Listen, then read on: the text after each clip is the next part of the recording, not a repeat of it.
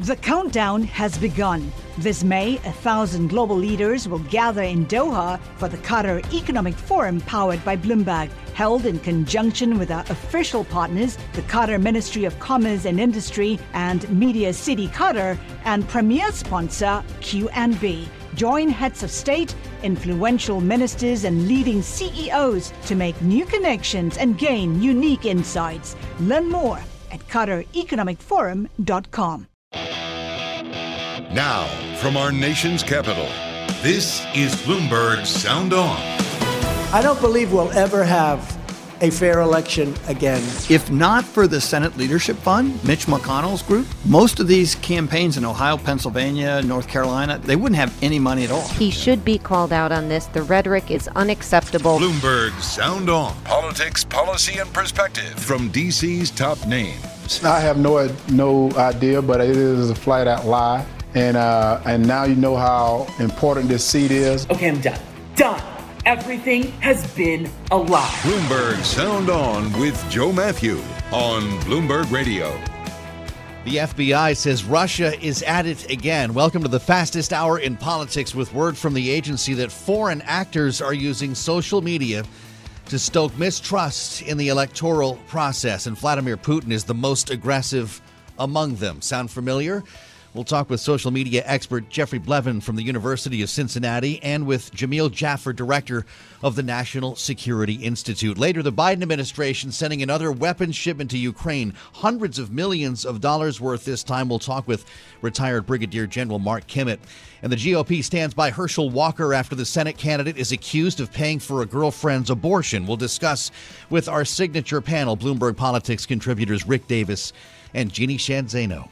So, was Donald Trump onto something when he spoke last weekend at the big rally in Warren, Michigan? But I'm afraid we have never had, and I don't believe we'll ever have a fair election again. Ever? I don't believe it. It's what he said, creating more doubt in the system. And so the headline just kind of jumped off the terminal this morning. FBI sees Putin's hand in sowing division about U.S. midterm voting. Bloomberg News reporting foreign actors are using social media to aggravate divisions within the U.S. and trust in the electoral process. Russia is the poster child, the most aggressive, as we see the hand of Vladimir Putin again. But the FBI says the Chinese government is watching and learning how to exploit rifts in the U.S. And on this day that Elon Musk revives his bid for Twitter, there is a serious conversation happening about foreign interference on social media. We're going to explore it with some important voices today, beginning with Jeffrey Blevins, professor in the Department of Journalism and School of Public and International Affairs at the University of Cincinnati. He's with us now. Professor, welcome. You're a social media expert. And so I wonder, what did we learn, if anything, in the 2016 election that might help us now? Well, it's very hard to battle disinformation. And social media companies are really playing whack-a-mole. So, disinformation is put out there. And in 2016, it was primarily done through bots, these automated fake accounts. The problem is, once you remove those accounts, the disinformation has already been sown. And so now you have real users who are believing and retweeting and reposting those claims. And that is a much harder problem to deal with. I find it fascinating that the FBI doesn't see foreign actors like Russia as needing to create divisive content like we saw in 2016 in the presidential election. Instead, they're leveraging existing content. There's already stuff out there. They just have to go and amplify it. Is that what's changing? Exactly. Maybe plant the seed. But as you pointed out, we also have some homegrown actors who do that. QAnon, for instance, or you might have, politicians that do that. And it's, just simply by focusing on Russia where it starts, the most significant actors are really what we call bridge actors, ones that amplify and retweet those claims. And when you describe whack-a-mole, to what extent are the Facebooks, Twitters, Instagrams, I'm assuming it's the first two really, maybe TikTok also, And that's got a whole different connotation being owned by the Chinese. But for Twitter and Facebook, do they know this before we do? Maybe just a little bit before, but I think that's really the problem because, the great thing about social media is that it's immediate. You post something, it goes out, right? If we were going to make social media companies truly responsible for, verifying the accuracy of every single claim that's made, well, it's no longer an immediate mass medium. They're going to have to filter you through that, and before making decisions about whether something or not goes live. So you really change, the nature of what social media is when you do that. So instead, you look for these kind of behaviors that are suspect. Like someone who claims to be a school teacher and they have like 40 or 50,000 followers. Okay, well, that's inordinate. That looks like a bot account. Mm-hmm. How worried are you when you see the Chinese digging into this type of strategy, taking a page from Russia? Well, yeah, we have it coming, at us on all sides. But, again, I think it's more about how we deal with it individually. Other than, trying to change the nature of social media, I think we have to be more educated consumers of social media. And this is where I think media literacy has a role to play. I mean, at what point, is the audience responsible for the information that they consume and go, wait a minute, that sounds suspect. Maybe I should try to verify that, or simply look at who is making those claims and then questioning the veracity based on the source. Unless, of course, people are looking for that content with that political angle. And, we've already lost in that case. But enter Elon Musk, Professor Blevins, realizing this is speculative. What you have learned about Elon Musk and the power and influence of Twitter, the idea of adjusting the algorithm, of getting rid of the bots, does this make it a more of an accessible weapon for foreign actors or less of one? There's certainly a lot that remains to be seen, and some of it good and some of it bad. So coming back to, originally when Musk put in his bid to buy Twitter or to acquire Twitter, he claimed that he wanted to, get rid of these bots, right? And that he was going to make, algorithms transparent. However, when he was trying to back out of the deal, it was more that, well, bots might inflate, the value unfairly of Twitter. But of course, there's business reasons why you may not want to do that. Twitter was loath to deal with this in 2015 when they became aware of this, horde of bot accounts. Mm-hmm. So, is that a genuine interest in his or not? At the same time, you have to wonder, what kind of political influence that Musk might, exert over Twitter as well. He couldn't have been too happy about the poll he posted on his own Twitter account, suggesting that, the Ukraine just, let Russia annex Crimea, and therefore, we can be out of this war. Well, clearly that was a stance that was favorable to Russia. Yeah. But how would he deal with that personally if there is content out there that doesn't align with his beliefs? Yeah, another claim that he's made, and I don't know that this gets us to the real problem. Even if his concern is, let's say, foreign actors, well, as we were just discussing, we have plenty of homegrown. And well, what do you do with politicians and celebrities when they're the ones that are spreading disinformation? Especially when they become one, as in Donald Trump. And that's the expectation, right? If Elon Musk gets this thing once and for all, this deal closes, Donald Trump's going back on Twitter. That would appear to be the case. He's been posting QAnon content on Truth Social lately, so I can only assume that's coming next. Right. Well, he posted QAnon-based content when he had a Twitter account as well. My God. He's the author of the forthcoming book, Social Media, Social Justice, and the Political Economy of Online Networks. I can't wait to read it. Professor Jeffrey Blevins, I thank you for getting the ball rolling with us here in great analysis and background from the University of Cincinnati. we add another layer. This is a new media story. It's also an election security story. And we add the voice of Jamil Jaffer now, founder and executive director of the National Security Institute. Jamil, thank you for being with us. Does this feel like a dress rehearsal for 2024? Well, certainly I think, there's a real possibility that some of the work that's happening here in these congressional elections could be utilized, and the information that these foreign adversaries gather from how we respond to their efforts to conduct misinformation, disinformation may very well be used in the 2024 presidential elections. So what should we be doing now? When you see a story like this, like history repeating itself, I realize that you can only bring the CEOs of social media companies before Congress for so many hearings. Does the government have to step in? Well, Joe, I think one of the keys here is how to figure out how we reconcile as a nation our interest in free speech and we want to make sure that people have the ability to express their political views, but also ensuring that it's not foreign adversaries that are interfering in our elections, either creating new narratives like we've seen the Russian government do, or amplifying American narratives and modifying them as we see the Chinese have done historically. And we see the Chinese now be adopting some of this Russian behavior of also creating new narratives. So how do we avoid foreign interference while allowing Americans to have their voices and take place in that in the public square of discussion?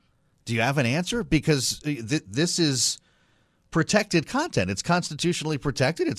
It's free speech, unless, of course, you're from another country. That's exactly right. And so the question is, how do we assess whether the folks that are engaged in this activity are foreign adversaries or are Americans engaged in free speech? And figuring that out is a hard thing. The government's not good at it. The private sector companies are trying to do it. They're not good at it either. They're getting better. The government's getting better. I think the government and industry collaborating together, understanding better where the foreign threat actors are coming from. The government has a lot of information they collect overseas on what foreign adversaries are doing. They need to be able to share that with the private sector. Then the private sector needs to take action on their own platforms. And the reason why it makes sense for them to do this on their own platforms and the government not to get involved is because at the end of the day, these are private fora. In a lot of ways, they do look like the public square, the open park. But of course, the government has no real jurisdiction, nor necessarily do we think they should have jurisdiction over private, fora where it's not owned or operated by the government. So how can they be compelled then to really, to really police this type of content when we know they're selling ads against it in many cases, and every quarter they have to impress shareholders with growth? Well, this is one of the hard questions. I think we've seen these platforms try to do the right thing. We've seen them take action to take down inauthentic, coordinated behavior of the kind your earlier guest was speaking about. But of course, that's gotten them into trouble, too, because at times they've gotten it wrong. They've suppressed what folks view as certain kinds of speech because they believe they have certain biases or the like. And so you have this reaction where the companies are, trying like that Harry Potter house elf. They're trying to do the right thing, but they keep getting it wrong a little bit, and then they keep getting punished for it.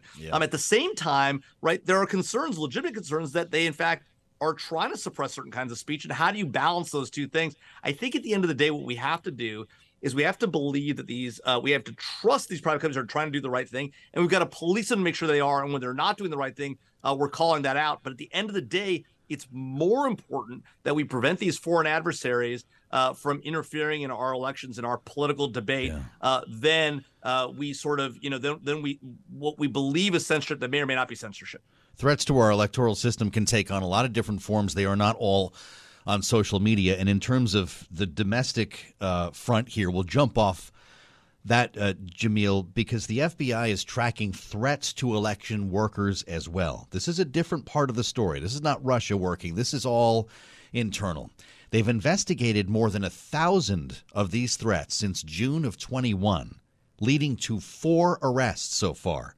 4 out of 1,000, according to the FBI. More than half of them, 60%, were in states where conspiracy theories over the 2020 election results were highest: Arizona, Georgia, and Michigan.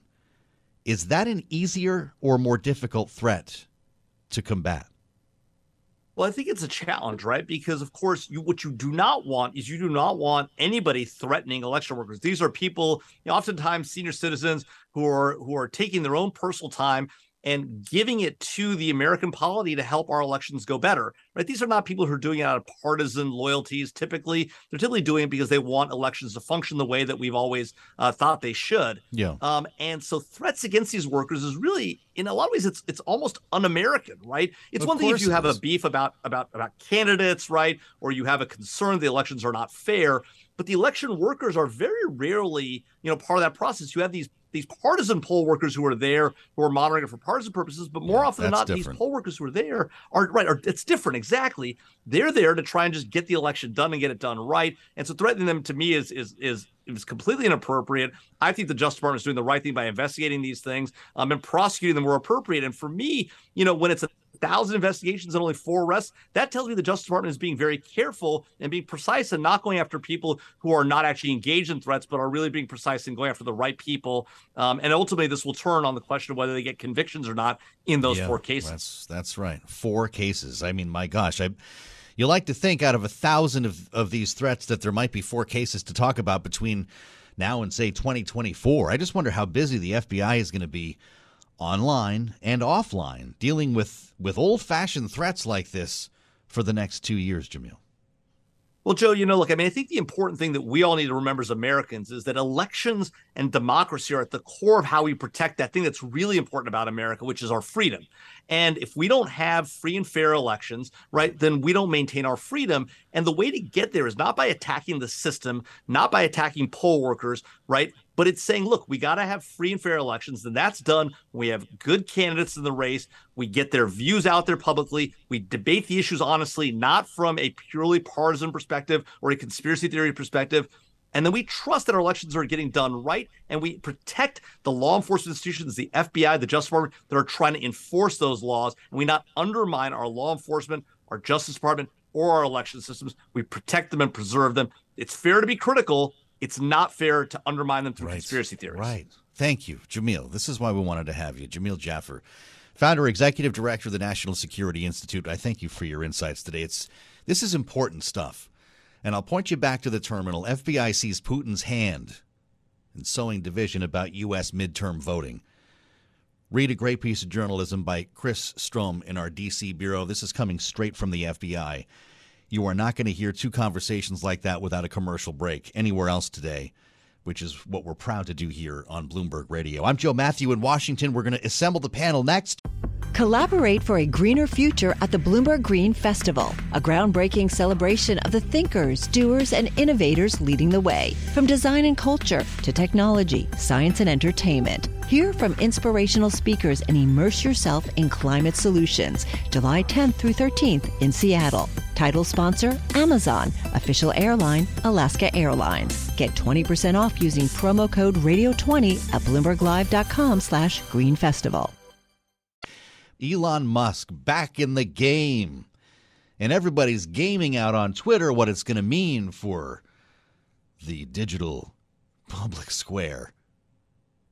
Reminding, of course, as I believe Jamil did, that is you're listening to Bloomberg, you know this, a private company, publicly traded, but not anything public or government about it. Even though some have suggested it become a nonprofit and these different ideas. Let's get into it with the panel. Rick Davis and Jeannie Sheehan Zaino are with us, Bloomberg Politics contributors, our signature panel. As we see this disturbing headline here, we know that it's happening. And I wonder, Jeannie, if you're as concerned as many Democrats are about Elon Musk potentially making this situation worse. I think it's an absolute possibility. I mean, if this deal goes forward, you're hearing in some cases, I think that's a little soon, but it could be as soon as Friday. And he has promised to get Donald Trump back on Twitter. And, he usually does what he says he's going to do. So I think if this deal goes through, Trump could be back on Twitter. But it's not just Trump. And there's an awful lot of work to do on Twitter. We'll have to see where that goes. But, Pew Research says 18% of Americans today rely solely and exclusively on social media for their news, and that number will increase. I deal with young people every day. They spend a lot of time on social media.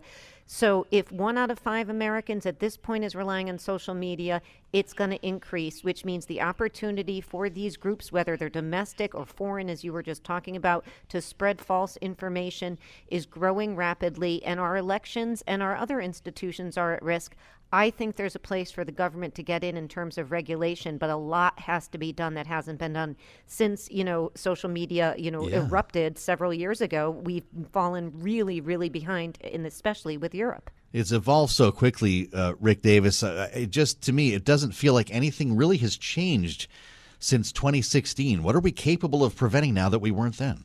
From what it sounds like, very little. Nothing. And it's one of these things where no matter what you do, there's always going to be enterprising, smart technologists who find a way around it and create something new. I mean, who would have thought, when Twitter was first taken public and started attracting so much attention that it would be used for these kinds of purposes. And so, look, I think this is one of the things that regulators have a particularly difficult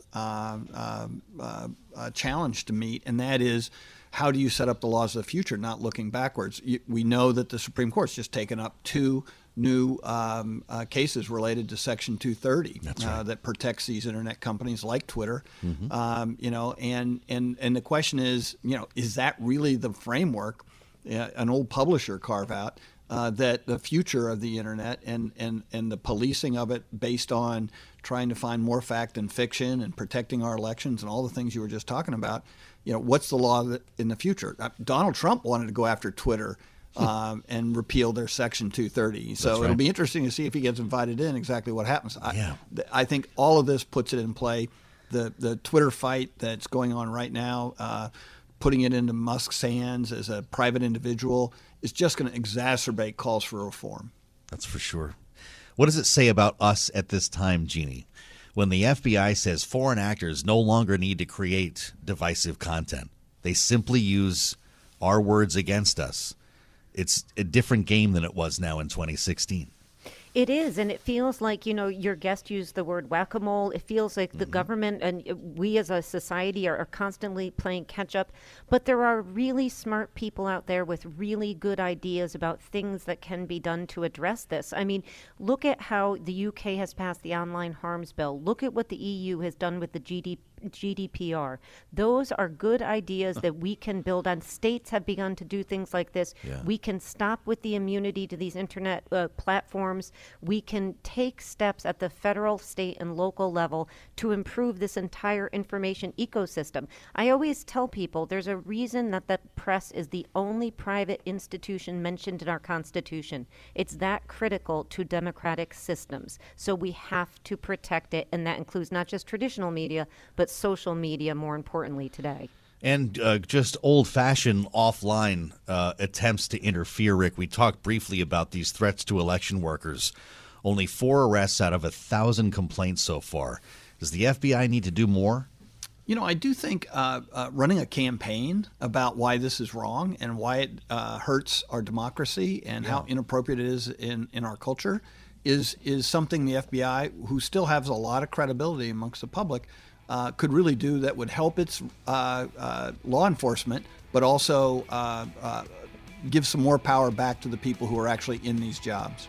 It's a great thought. Rick Davis, Jeannie Sheehan Zaino, our signature panel. Now you know why. I'm Joe Matthew in Washington as we turn to the fight in Ukraine and another package of weapons on the way. This is Bloomberg. The Biden administration sends another $630 million in weapons and military gear to Ukraine. Press Secretary at the White House, Karine Jean-Pierre. This security assistance package is the 22nd utilization of presidential drawdown authorities for Ukraine by the Biden administration. Today's package includes 4 HIMARS, 32 howitzers, 200 mine-resistant vehicles, and hundreds of thousands of rounds of artillery and mortar ammunition. This, of course, following recent advances by Ukraine against Russia. We want to start with that shopping list as we're joined by retired Brigadier General Mark Kimmitt. General, welcome back to Bloomberg. Hey, Joe. The administration says another weapons package is heading to Ukraine, and it includes 4 HIMARS among a number of different items. Will they make a difference? What will make a difference is the ammunition, the rockets that we use inside of the HIMARS. Hopefully we've got enough ammunition for them, and if we do, I think it will make a difference in the close fight, but I'm not sure really in the deep fight against their weapons and logistics dumps that will make much of a difference unless we get them a significant amount of ammunition.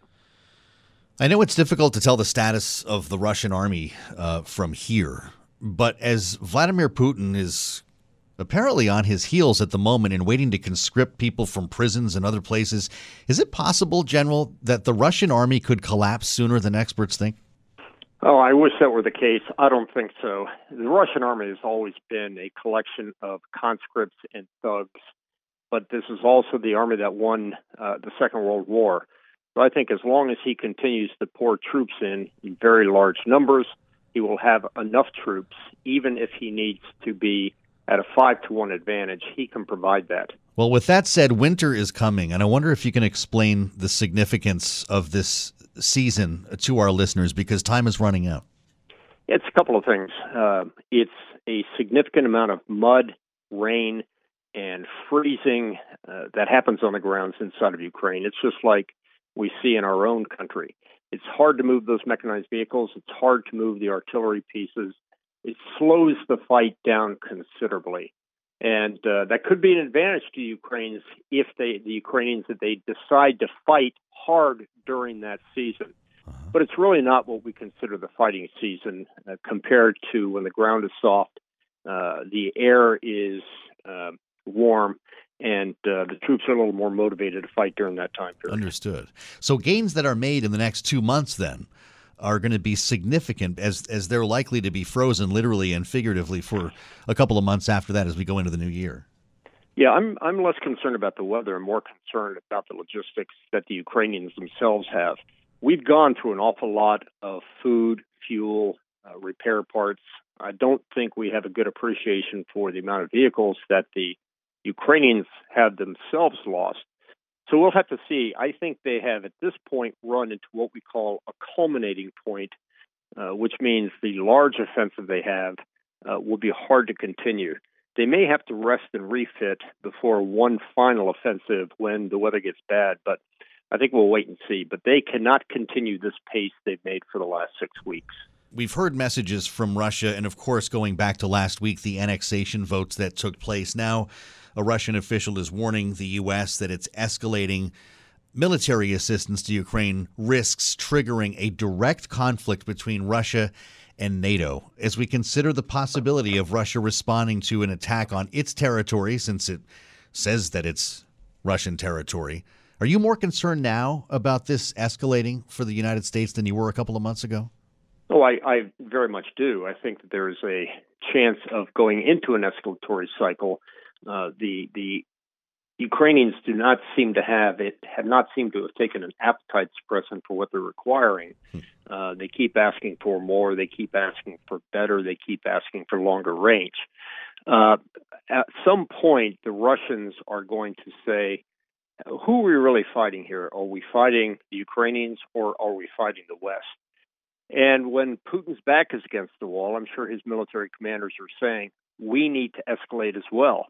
And I'm concerned that that could potentially trip into the tactical nuclear weapons field. General Mark Kimmitt, retired Brigadier General, former Assistant Secretary of State for Political Military Affairs. It's great to have you back, sir, and we appreciate your insights.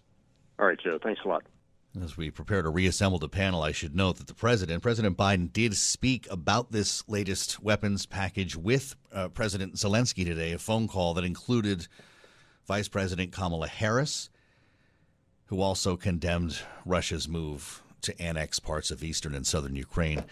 President Biden promising the U.S. would, quote, impose severe costs, unquote, on any person or entity that supports the move. Rick Davis and Jeannie Shanzano are back with us to take a quick swing at this story as one of President Zelensky's closest aides, Rick, says that the war will probably be over in months. There are so many different opinions on this.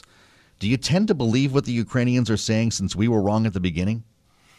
Well, I certainly think they are the ones who you want to at least believe most. They are on the ground. They're seeing the deterioration of the Russian forces. They're seeing the health and well-being of their own forces.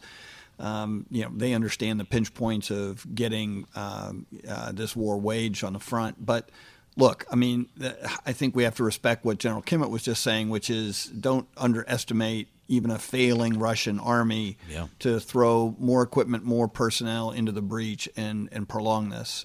So, look, it would be great news if this could be done, this winter. But I think most of the people we heard from earlier this year were talking about this war waging on for some time to come. Yes, right. Obviously, the Ukrainians are outperforming anybody's expectations, and we can only hope that they continue to be successful. When are we going to run into a wall on these weapon shipments, Jeannie? This has come up a lot of times. We didn't send the MiGs because we didn't want to escalate. Now Russia says you keep this going, and this is going to turn into a direct conflict with Russia and NATO.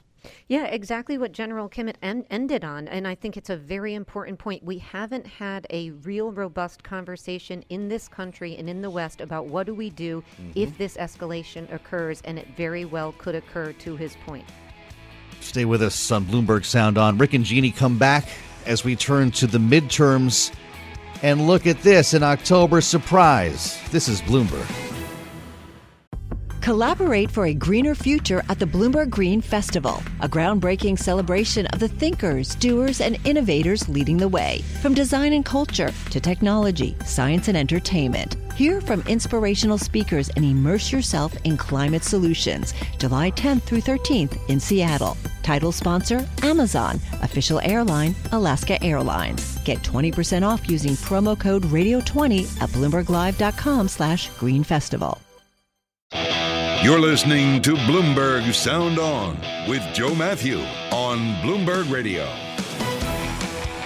Herschel Walker is now threatening to sue the Daily Beast after the site reported the Georgia Senate candidate once paid for a girlfriend's abortion. This goes back 13 years, and ladies and gentlemen, here we are on the 4th of October with a genuine October surprise. Whether it makes a difference is a very different question. Now, remember that this race in Georgia, Herschel Walker, Reverend Warnock, they're within a point right now, within a percentage point, according to the Real Clear poll of polls.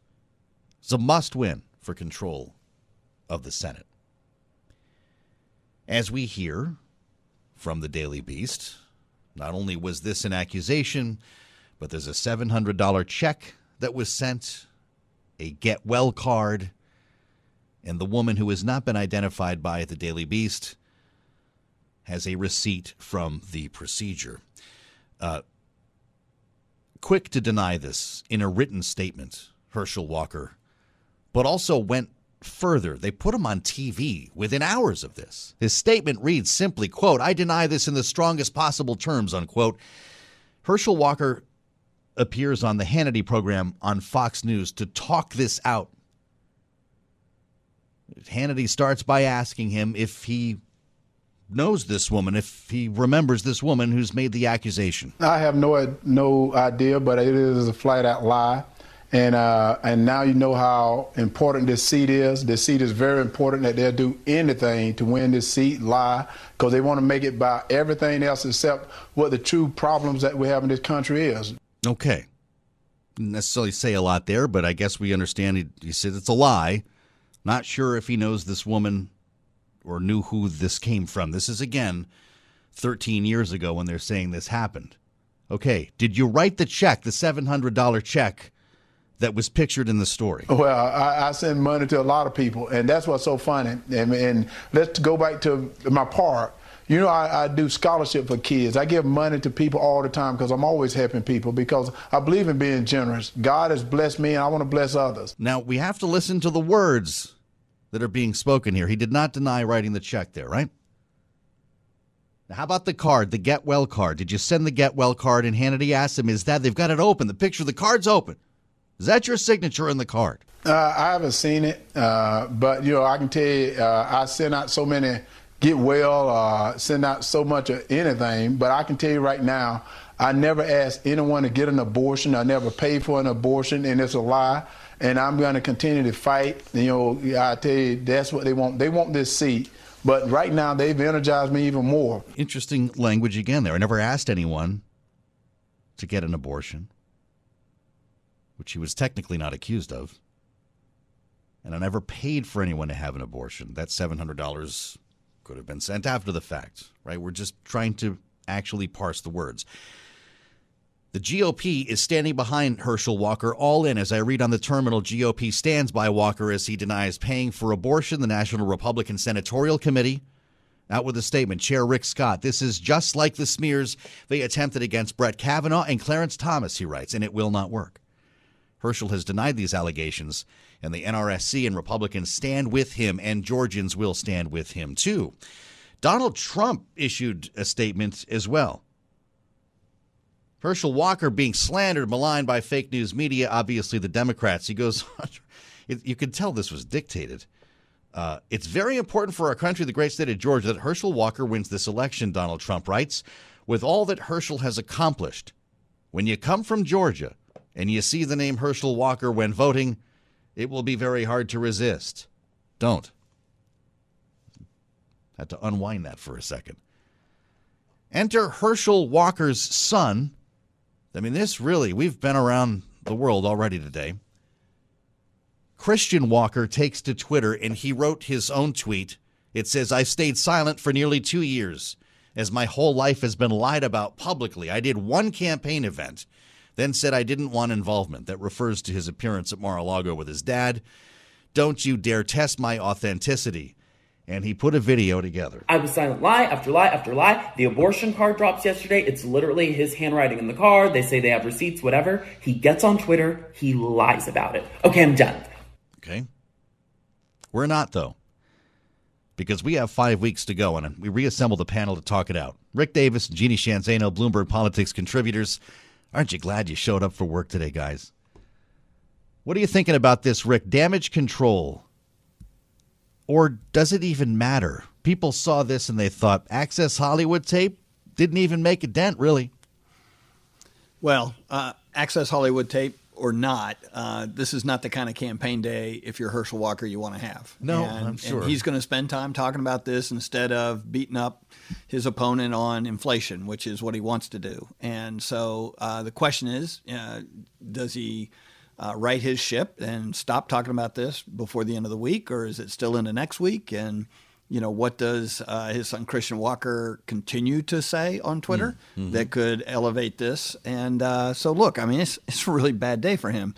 That being said, he's had a great summer. And, you know, from anybody's stretch of the imagination, he's overperforming, you know, for a first-time candidate in a tough election. So I think this is going to be one of the most hotly watched races in the country. Mitch McConnell needs this race to become majority leader. Yeah. And he's certainly pouring significant amounts of money into the state to do it. And they're not likely to walk away from this, because then he'd be walking away from his majority leader status. That's the Senate, right? So that's really important, Rick. Not only is he endorsed by Donald Trump, who's clearly defending him, but the leadership, Mitch McConnell, as I just read, Rick Scott, you've got everyone behind Herschel Walker from this party. Jeannie, what do you make of that as a Democrat? And can you beat a reverend when you're being accused of something like this? And by the way, it's not what was done as much as knowing that he was an anti-abortion activist and was ready to sign on to Lindsey Graham's bill. Yeah, I mean, there's so many aspects of this. This is a horrific day for the Republicans, because let's not forget, they are on the brink, it looks likely, of losing Pennsylvania. That means they've got to win one of these blue states. As Arizona and New Hampshire slip away, it's Georgia and Nevada. And it's looking like this is a repeat of 2020 all over again with Donald Trump's handprint on it. Georgia looks like it is moving in the wrong direction. Rick's right. He had a pretty good end of the summer, but it is all sort of blown up. And I think the Sun's taping of those statements, and we don't know how much more Christian Walker has to come out and say, incredibly damaging. The GOP has no choice except to accept this. There's 5 weeks to go. They can't do anything if he stays in this race. They've got to stay with him. So this is where we are. And Democrats, I think, are doing the right thing. They're not saying too much. I thought Warnock's reaction to this was spot on. He basically said, I'll let the pundits talk about this. I support a woman's right to choose, keep the government out of their bedrooms and out of their health care.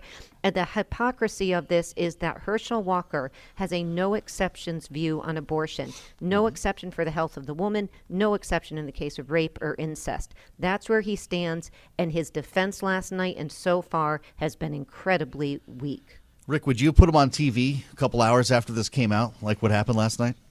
Probably not. It's not the kind of thing you want to try to elevate. I wouldn't have had any cuts to play if you hadn't done that. Yeah, I'm sorry about that. You still would have had a really incredible that's true.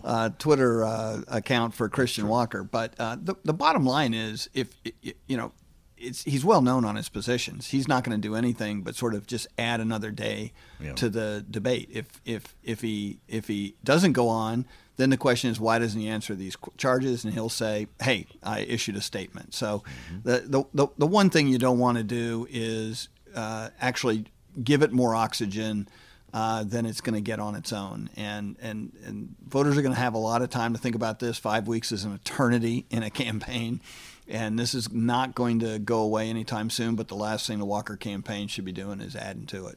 Oh, Jeannie points out they've got a debate coming up is it the 14th, Jeannie? That's going to be wild. I believe it is, and it is scheduled. If it goes forward, it is going to be a sight to see. I believe it is the only debate that they have scheduled so far. So it is going to be no holds barred down there as these two, face off against each other, and voters get a chance to see them face to face and to hear how some of this is explained, because the moderators are surely going to press him on this issue and many others. Check this out. This is the part of the Trump statement I didn't read. Interestingly, he writes, I've heard many horrible things about his opponent, Raphael Warnock. Things that no one should be talking about, so we don't. Now, I don't know if he's implying that he takes the high road here, Rick, but are we about to get an oppo dump on the Reverend?